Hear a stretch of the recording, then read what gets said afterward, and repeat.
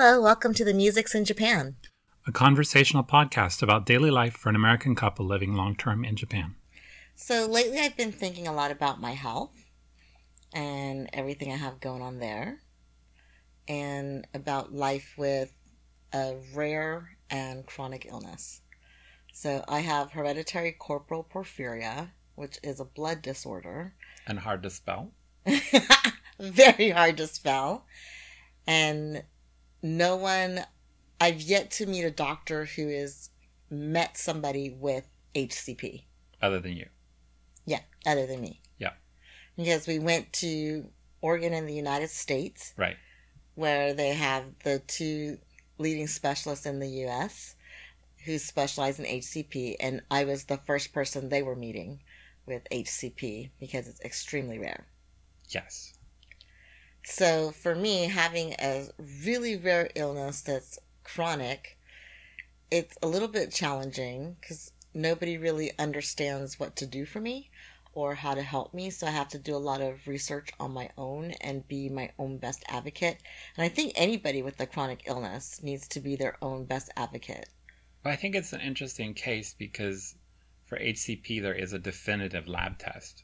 So they did lab testing, and the lab testing said, yep, you've got HCP. So I think that your doctors believe you have HCP, but don't know how to help you. Yeah. And I think a lot of people with chronic illness, their doctors don't believe they have the illness, and that's the barrier to help.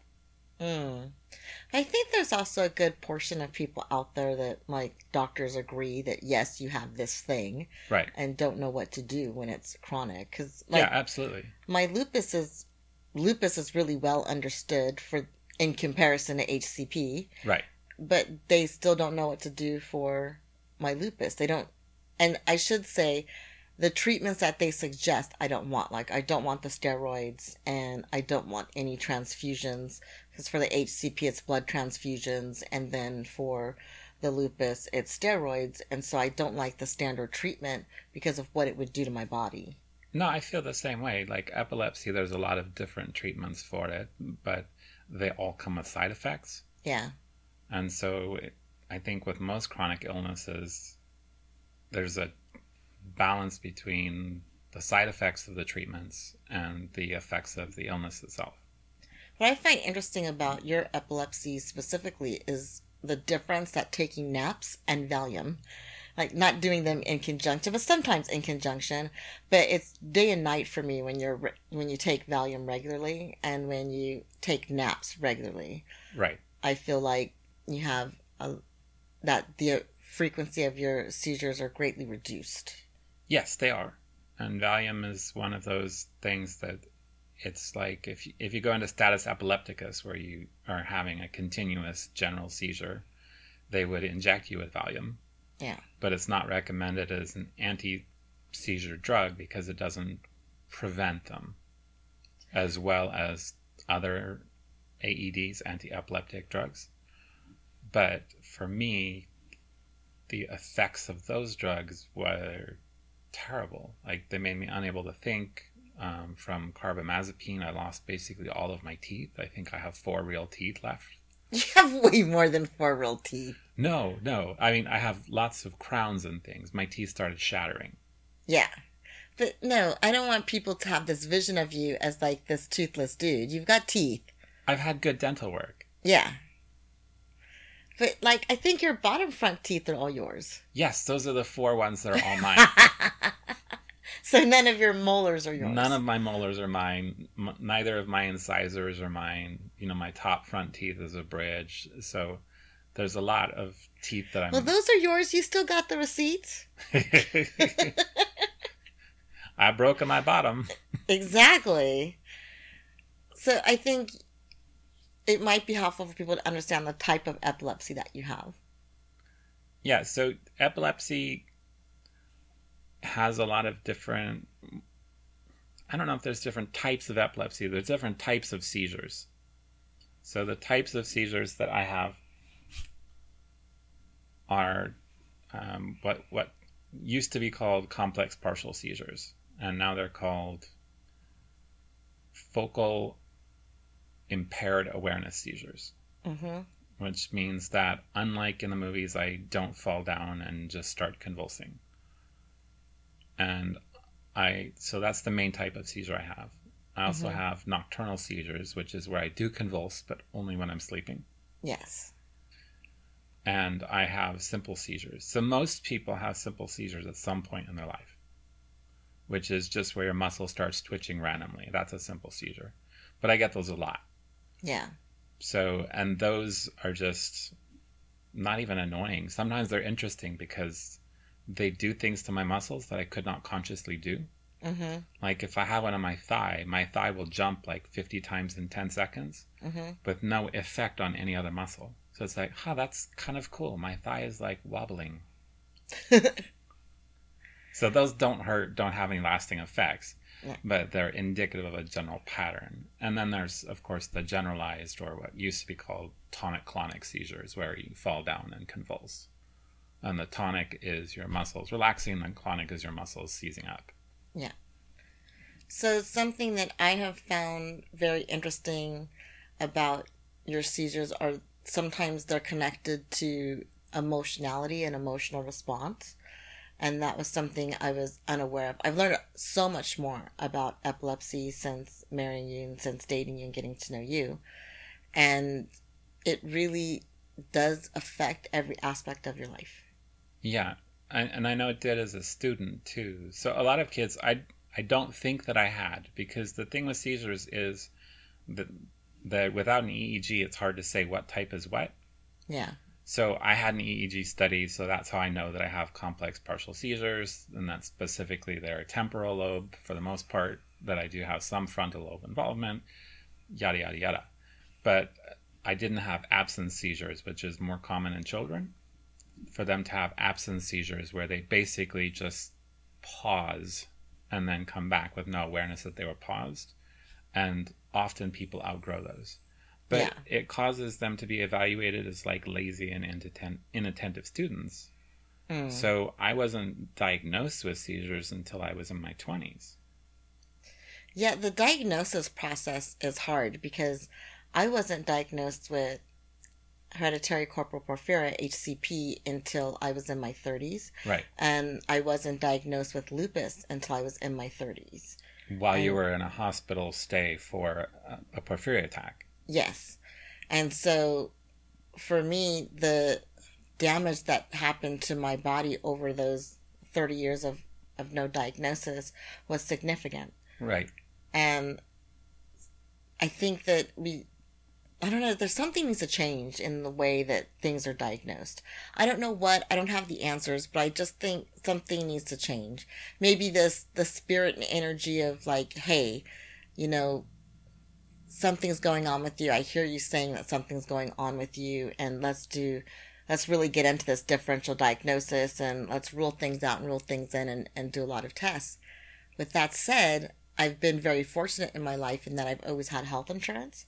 Right. So I've always had the ability to go to the doctor. And so it hasn't been an issue of access for me, because I've been very, very fortunate, and I do feel like I've been very privileged to always have good medical insurance and to always have access to some of the top doctors, the best doctors in the world by geographical location, because I was able to go to specialist hospitals and see specialists in the United States. And when I was hospitalized, they did bring a specialist to come in and diagnose my lupus. So all of that came with a huge price tag. Yes. Even with the insurance. So to me... I know that the bill that we were sent, that most of it was paid by the insurance, was well over $1 million. Yes. And so when you hear that number for a diagnosis, I feel like without good medical insurance, there's no way that I would have been able to go through the differential diagnosis process, because I had to be in hospital to get the diagnosis because of the different tests and the different situations that they needed my body to be in to test for certain things. Well, and I remember the process of you getting in the hospital too. So, you didn't get diagnosed until you were in your 30s, because when you went to the doctor, they would just tell you your complaints are irrelevant. That's just part of being a woman. Just stop complaining so much. Well, I think too, I had a lot of female problems, and so That's what I'm saying. They just got all lumped in as well, this. and my gynecologists were all amazed. My gynecologist never said that. My gynecologist always did a surgery on me Right. because I had a lot of cyst issues, and so the fact that I had a lot of female issues with my reproductive system sort of masked the main thing that diagnoses hereditary coproporphyria.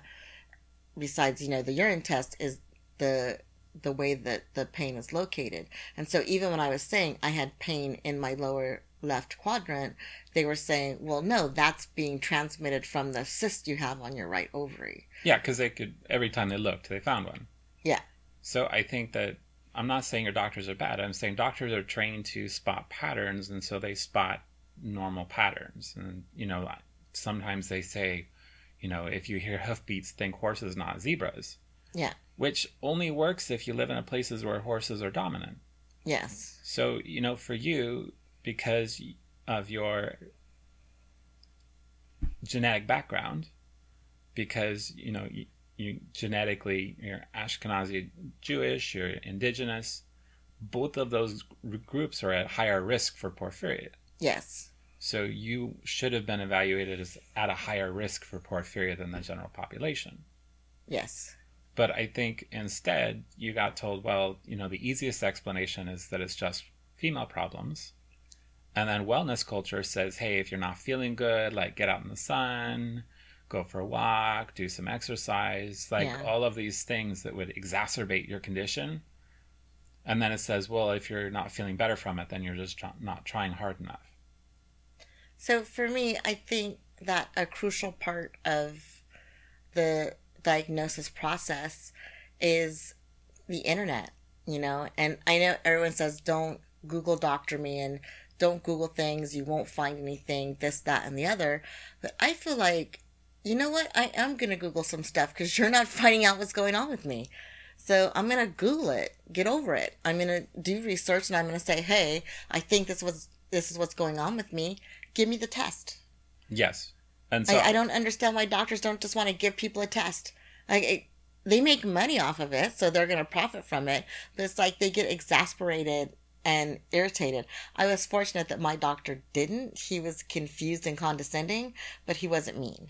Okay, I was going to say your doctor didn't and he was your primary care physician, and it's probably retired, but not going to mention his name. But when we Googled it, you and I said, hey, this sounds like porphyria, all of these symptoms. And we went to him and said, we think it might be porphyria. He laughed. Yeah. And he said, nobody has porphyria. It is not porphyria. I see you've been Googling or something like that. Yeah. And we said, can you please test her for it anyway? And he did. And the test came back and he was like, holy crap, it's porphyria. Yeah. And then he did the good work to educate himself on it and be a really good ally for you in that. Yeah. So for me, I've never been one who's afraid of firing my doctor. Yeah. How do you feel about firing doctors? I feel like people should fire their doctor more often. I mean, now in Japan, it's a lot easier because I don't have to worry about insurance. But I was always nervous, that I'd be accused of doctor shopping or diagnosis shopping, or there's a culture that says that if you see more than one doctor, then the first doctor was right and you just didn't want to hear it. I think the last doctor that I actually fired was a neurologist who I had an appointment, and when I had been waiting for 3 hours past my appointment time, I left and switched to a different neurologist. Wow, you're way more patient than me. Well, and the normal was to wait for an hour past my appointment time. He never, ever, ever, not once saw me on time. But at 3 hours, I was just like, no. Yeah, I do. So here in Japan with no appointment, I can go to my doctor any day that he's open, and I've never had to wait more than 15 minutes. Yeah, my doctor too. I have a different doctor, and I see when I go there, there's no appointments taken. I just go there. When people come in, sometimes they'll say, oh, I'm sorry, it's going to take 45 minutes before the doctor could see you. Yeah. Do you want to come back another day? Yeah. And so in the United States, I don't think I ever waited under an hour. No. And so for me, my 90 minutes When you was had my an cutoff. appointment. Yeah, when I had an appointment. So I would usually get taken into the room between 30 and 45 minutes after the time of my appointment and then wait an additional 30 minutes. Right. So for me, I always felt like, okay, seeing the doctor is about a 2-hour thing for a 10-minute appointment. And now here in Japan, it's so much easier. I go in, I talk to the doctor for maybe like 5 minutes. It's literally like at the most a half hour. Yeah, mine's about the same. He lives close enough that he doesn't live. He works close enough that I can walk. Yeah. And I go in, I see him. I think the longest I've waited is 20 minutes. The appointment takes maybe 10 minutes at most if I have something to discuss. He takes my blood pressure, my heart rate. He tells me that once again, my aorta valves are all fine. I have, no murmur and all of that. We talk about any medication side effects. And he writes the prescription and I'm out of there. Yeah. And after I pay my $6. So. Yes, I'm just amazed by the difference. And it's so interesting to me that a lot of expatriates don't trust Japanese doctors. And I absolutely love my Japanese medical experience, like being in the medical system. And I've gone to the hospital, and I do take an interpreter with me when I go to the hospital because I have a doctor that doesn't speak English, and my Japanese is nowhere near good enough. So the language thing, I do see that as like a barrier, but my doctor that does speak English, I feel like he's very passive, and I do have to tell him what I want. But once I say what I want, I get it, and it's not a problem. My doctor is also very passive. I think that's Japanese medicine in general. But because I'm a math guy, I look at the outcomes. And the outcomes say that Japanese medical care is superior to American medical care on average. So I think that there are life-saving things that could happen in the United States that wouldn't happen in Japan at the extreme end of things. But I think it's like talking about, well, what about how billionaires are taxed? Well, that doesn't affect most people. Yeah. So I think if you, don't want your life saved at any cost whatsoever, then Japanese healthcare is better. People live longer. And what do you mean by your life saved at any cost? I think that in Japan, you're less likely to survive. I think like in the US, there would be a place that if you got in an accident and all 4 of your limbs were amputated and your neck was severed, they could probably still save your life. I think in Japan, you probably would just die. Okay. So I think that there are people without legs and arms that are just fine living their life, right? Absolutely. Okay. That's what I'm saying. Lost all 4 of them at the same time, and you're bleeding from the neck. I'm saying just massive accident. You're saying that you're less likely to be kept alive in a vegetative state. I'm saying that in a Japanese hospital, they might not be able to get together a team of 20 surgeons to save your life the way that they could in the US. Okay. Because there's a much bigger focus on preventative medicine. So my doctor is happy that I come see him every month. Mm-hmm. Because it lets him monitor how I'm doing. He looks at what my blood pressure was before, which my blood pressure is always excellent, and all of that. I know that your doctor, because you have 2 blood illnesses, always does blood draws and talks over with you the numbers between them when you go see your blood doctor. Yeah. And so there's a focus on overall health and wellness rather than fixing the illness. And I think for me, as someone who has chronic illness and disability, that's been more mentally healthy. Because in the US, a lot of the neurologists I encountered were either you take a high enough dose of anti-epileptic drugs that you never have a seizure, or you are non-compliant. And it doesn't matter what the side effects are. So for me, I had an interesting problem in the US. I had access to too much pain medication. Yeah. And so... And I don't think that would be the case anymore. This was 15 years ago. Yeah, so 15 years ago, I had access to too much pain medication. And then here in Japan, I have access to what I feel like is a working dose, and there's no no sign of addiction or anything. Tolerance over time equals addiction, blah, blah, blah. And so I'm able to take tramadol Yeah. every day for pain. And that's just my lot in life for the rest of my life.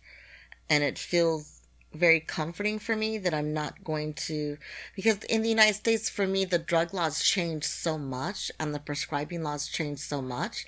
The reason I had access to too much pain medication is because I was going through a pain center. Right. And their whole thing, they're set up to give high doses of opioids. And so after I had several surgeries, and after a major surgery, I got kind of stuck on that loop of doing a lot of heavy pain meds. I feel very fortunate that I wasn't addicted, but it was a big concern. Like, I didn't think I could live life without high pain medications. So reducing the amount of pain meds that I'm taking has made me lucid again. Right. And present again and here. But it was a battle because it affected the pain center in my brain, not having it and getting off it. So it wasn't an issue of addiction. It was an issue of my pain tolerance had decreased so much for what I thought would be pain that I could function through versus pain that the medicine can take care of. Because I thought the goal should be to be pain free. Right.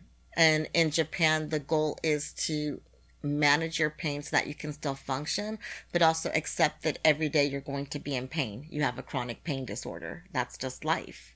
Right. And so I kind of think, for me, I feel stronger in Japan than I did in the United States, because I feel like Japan, at least for me as someone with chronic illness, tells me to my face, suck it up. Yes. But gives me the resources so that I can cope with it. No, I don't think that Japan is the place for everybody with chronic illness. I do think socialized medicine is the place for people with chronic illness just because of money. But for my personality and my temperament, I like knowing where the boundaries are and being told, we'll help you up to this point, and then if you can't do better than this, you're on your own. It helped me say, okay, I'm in horrible, excruciating pain today, but I've got to get up. I've got to go to work. I've got to get moving. And I don't know. That doesn't sound nice, though. Well, I think there's a difference. I think in the U.S., what they were saying is it's possible for you to be pain-free. Yes. And you would say, okay, I'm not pain-free. Can I have more pain medicine? Yes. And they said, yes, here's more pain medicine. You said, I'm still not pain-free. Can I have more pain medicine? And then at some point, they said, whoa, you're on too much pain medicine. Well, they never cut me off. They never cut you off, but they said, whoa, you're on too much pain medicine. They crept past where they were comfortable with. Yes. Saying that you could be pain-free. Yes. Without ever telling you that. Instead, they blamed you. They said, well, you've developed tolerance and all of this, rather than saying, honestly, this pain is not amenable to treatment with this type of drug. Yes. We don't have the drugs that will take away this pain. And so for me, that feels like the cultural difference between Japan and the United States. The United States was really focused on me being pain-free, and Japan is really focused on me having functionality. I would say quality of life. I feel like it's functionality. Yeah, it probably is. A lot of stuff in Japan is functionality of can you make it to work? Yes. Can you still work? Because it is a work-focused society, at least here in Nagoya, in my experience, has been they're very pro-work and very work-focused and get up and be able to work. And so what that means is that I've had to get to a place, and it's taken me a while to get to this place, to accept that I'm going to be sick for the rest of my life. Mm-hmm. That was a tough one to learn at 30.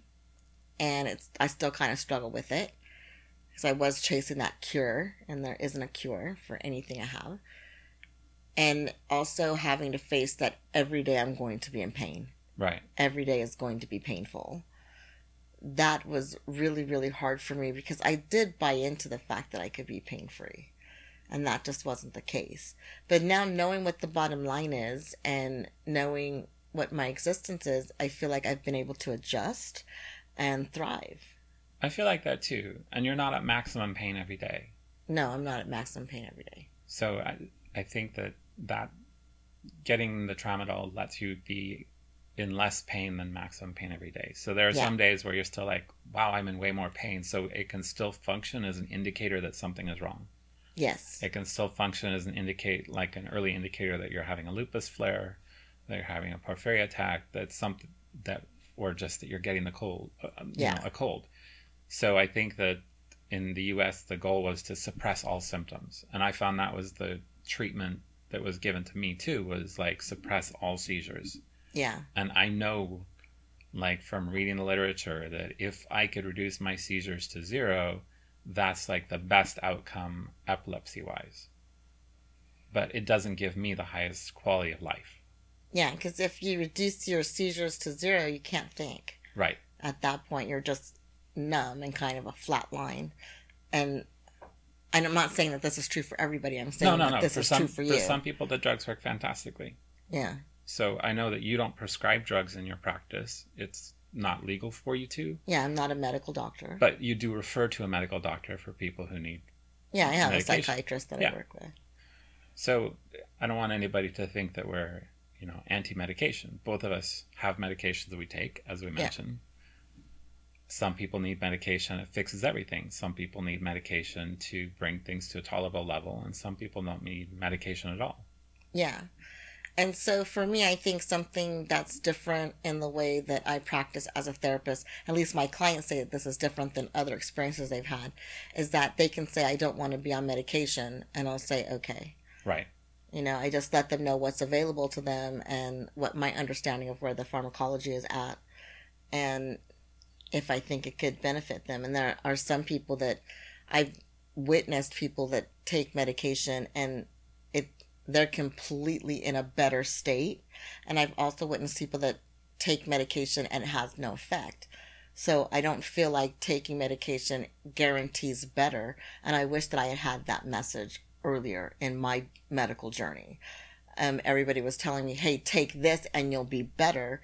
And I didn't like chasing better, which is how I sort of developed the mantra, more good days than bad. Right. Because that's my goal now. Because better for me was just a toxic dynamic, and I felt like I was just circling the drain, because I wasn't functioning, I wasn't present, I was just making it from pain appointment to pain appointment, and that was it. And sometimes not even to pain appointment to pain appointment. Sometimes I'd have to get supplemental appointments in between. And I felt like I was spending my entire life had become about getting medicated and getting my medication. Right. And now my life is more about balancing and figuring out what I need and listening to my body, and it feels healthier. And so my hope is that everybody with a long-term chronic illness will take that long-term view and say, okay, what can I do to get my life to a place where I could do 10 more years of this? Does that make sense? Yeah, that makes sense. And in the U.S., I saw doctors kind of bully you because of the medical system. I remember one of the times you were hospitalized. You've been in the hospital for about a week, and the doctor came in and said she needs to have a surgery. Said to me when you were sleeping she needs to have a surgery, and I said she doesn't want a surgery. And they came back when you were awake and said you need to have surgery, and you said I don't want surgery because the MRI had shown that you had a perforated bowel. Yeah. But this had happened to you before, and it was like micro perforations that healed. It's part of the porphyria. Yeah. And they said, well, if you don't have the surgery, then I'm going to discharge you and say that you're AMA, against medical advice. Yeah. And, that's not just the doctor saying, I'm going to say you're annoying. In the U.S., that meant that insurance wouldn't pay for any of the stay. Yes. That meant... Which is what you told him. If you do that, the insurance won't pay for it. Yeah. And then he said, well, I just want you to know how serious it is. And then they switched from telling me to get surgery every day to taking an MRI every day. So every day they would come, and they were taking MRIs so frequently that they were using a mobile MRI. Right. To bring it to my room and take it every day. Sometimes more than once a day. Right. So I think that in the U.S. there is that kind of bullying that happens because the reason that they relented when we said, well, that means what the insurance won't pay for it is, and we said, and we won't either. Yeah. because they do try, and I think not all doctors, but some doctors do try and use that to say, look, you can either do what I say or it's going to cost you $250,000. Yes. And that just doesn't happen under socialized medicine because there's not that financial hammer to hit people with. So I'm not as angry at the American medical experience as you are. I don't have any resentment or anger, even though I had a couple of unnecessary surgeries that later on research revealed to me that they were unnecessary, and they did jack me up a little bit. I still have a lot of forgiveness for that and compassion for where they were coming from. I really don't believe that any of my doctors set out to harm me. I don't think so either. I think the problem is structural, but I think that I do have more upset and anger about it than you do because I was the observer. Yeah. I'm not saying I was hurt more. I think you were hurt more. But I think of it like my nocturnal seizures. Mm-hmm. I don't remember them. They don't affect me. Like the next day I wake up more tired than I would if I hadn't had them. Yeah. But I know from talking with you. You've also woken up with bruises and knots and kinks and... Yeah. But I know from talking with you that it's very traumatic to see them. Yeah. So I think it's a case where being the observer, all I'm seeing is all the bad stuff that's happening. I don't have your internal state. Yeah. And so, yeah, I'm more upset. I'm not upset about the way that I was treated. Like by the medical system. Mm-hmm. I'm upset by the way that you were treated. That makes sense. It's coming from a loving place, and I receive that. For me, my hope is that people listening to this, I'm hoping to give them hope. Yes. But it sounds very hopeless. And I feel like even in the United States, I feel like you can get good medical treatment. I think you can get good medical treatment. I think that sometimes you have to go through a few different systems, and I think for some things there is no good medical treatment. Yeah. And that more doctors need to be willing to say that for this there is no good medical treatment. Yes, that I wish doctors would say. I wish they had been upfront with me and saying, hey, there's no good treatment for you. All we can do is manage this. Right.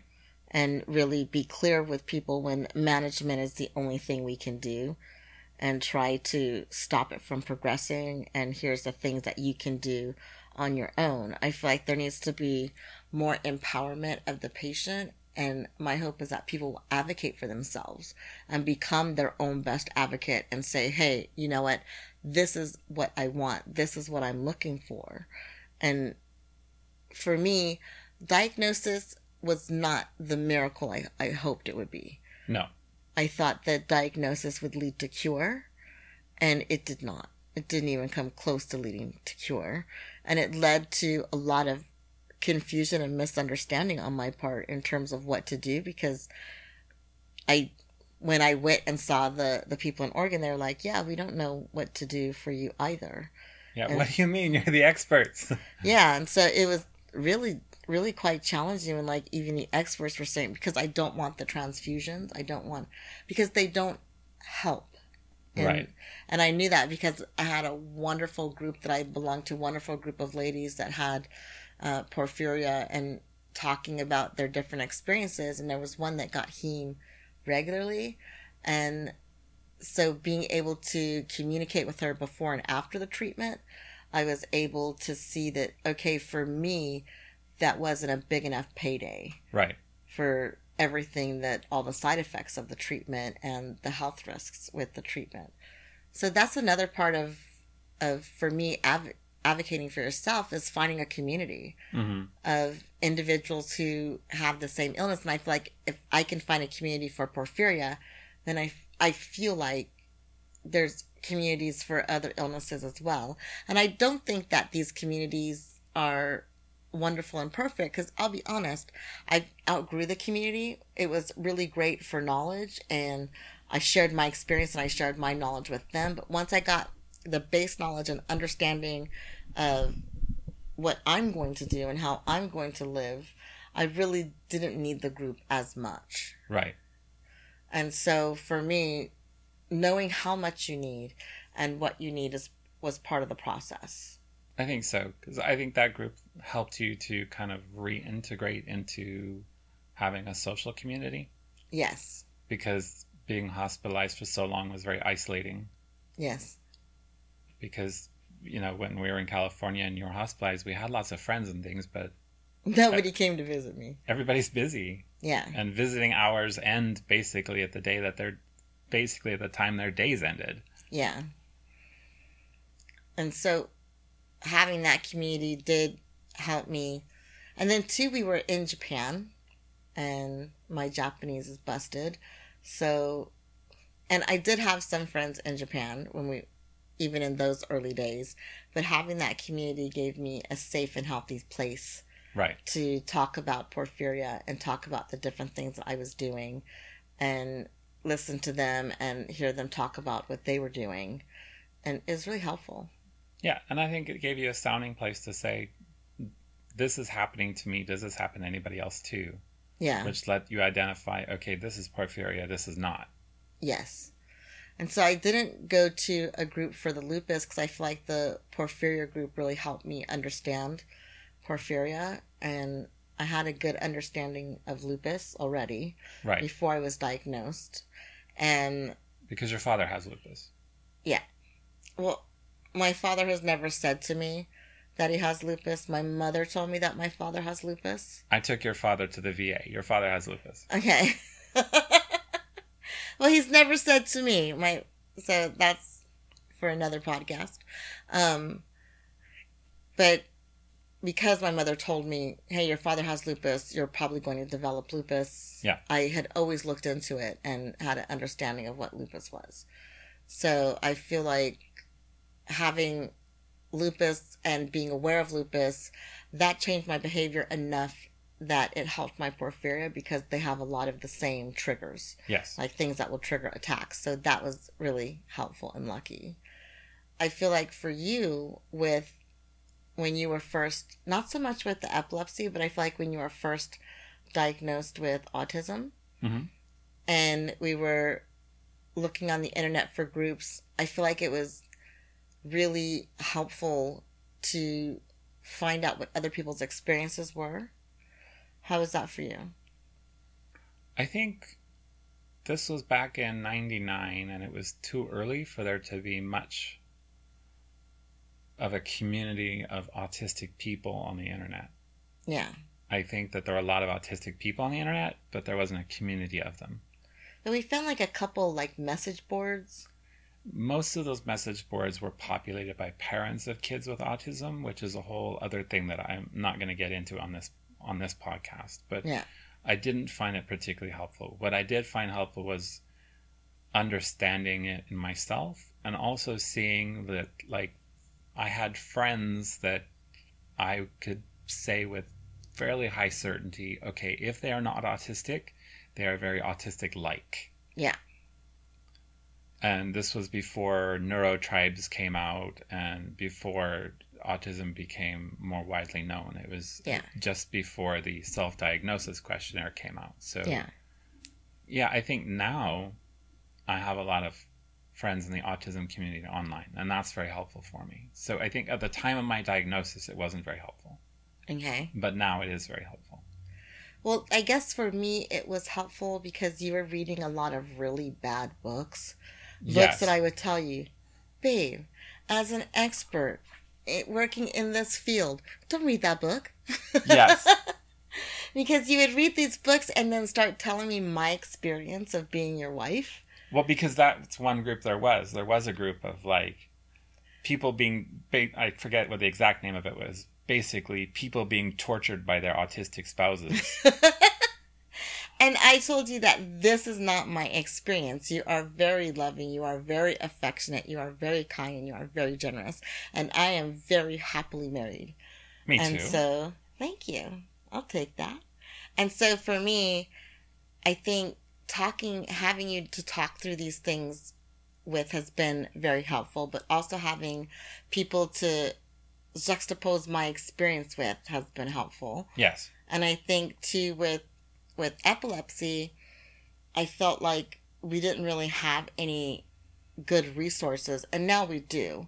But back then we didn't for your specific type of epilepsy. And sometimes I felt very alone when you would doubt that you were epileptic. And I would tell you my experience because you're not present for your seizures. I am. And so that whole process of doubting, well, am I epileptic? And I'm like, yes, you are. Don't doubt. And you say, but I don't think I'm having seizures. And I'm like, I've been watching you have seizures. That whole process, I'm happy that we have trust. We have a very trusting marriage and a very loving marriage, that you were able to say, okay, I don't remember this thing. I didn't have that experience, but I don't think you would make up the fact that I'm having seizures. And then we had to develop like our own way of showing you, verifying and validating. Because to me, I don't know, it's a therapist to me. I'm like, don't just trust what I say. Let's get some sort of system in place so that you can know this for yourself, so it can be your own truth. Yes.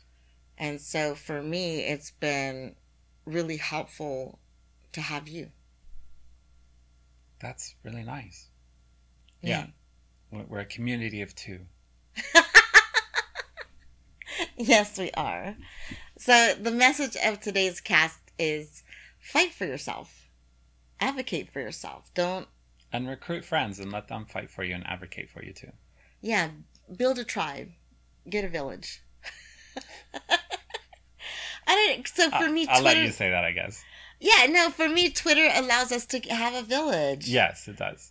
So I absolutely love Twitter. I think Twitter's an awesome place to meet people and get like-minded individuals together and get support and understanding. I agree. Thanks for listening.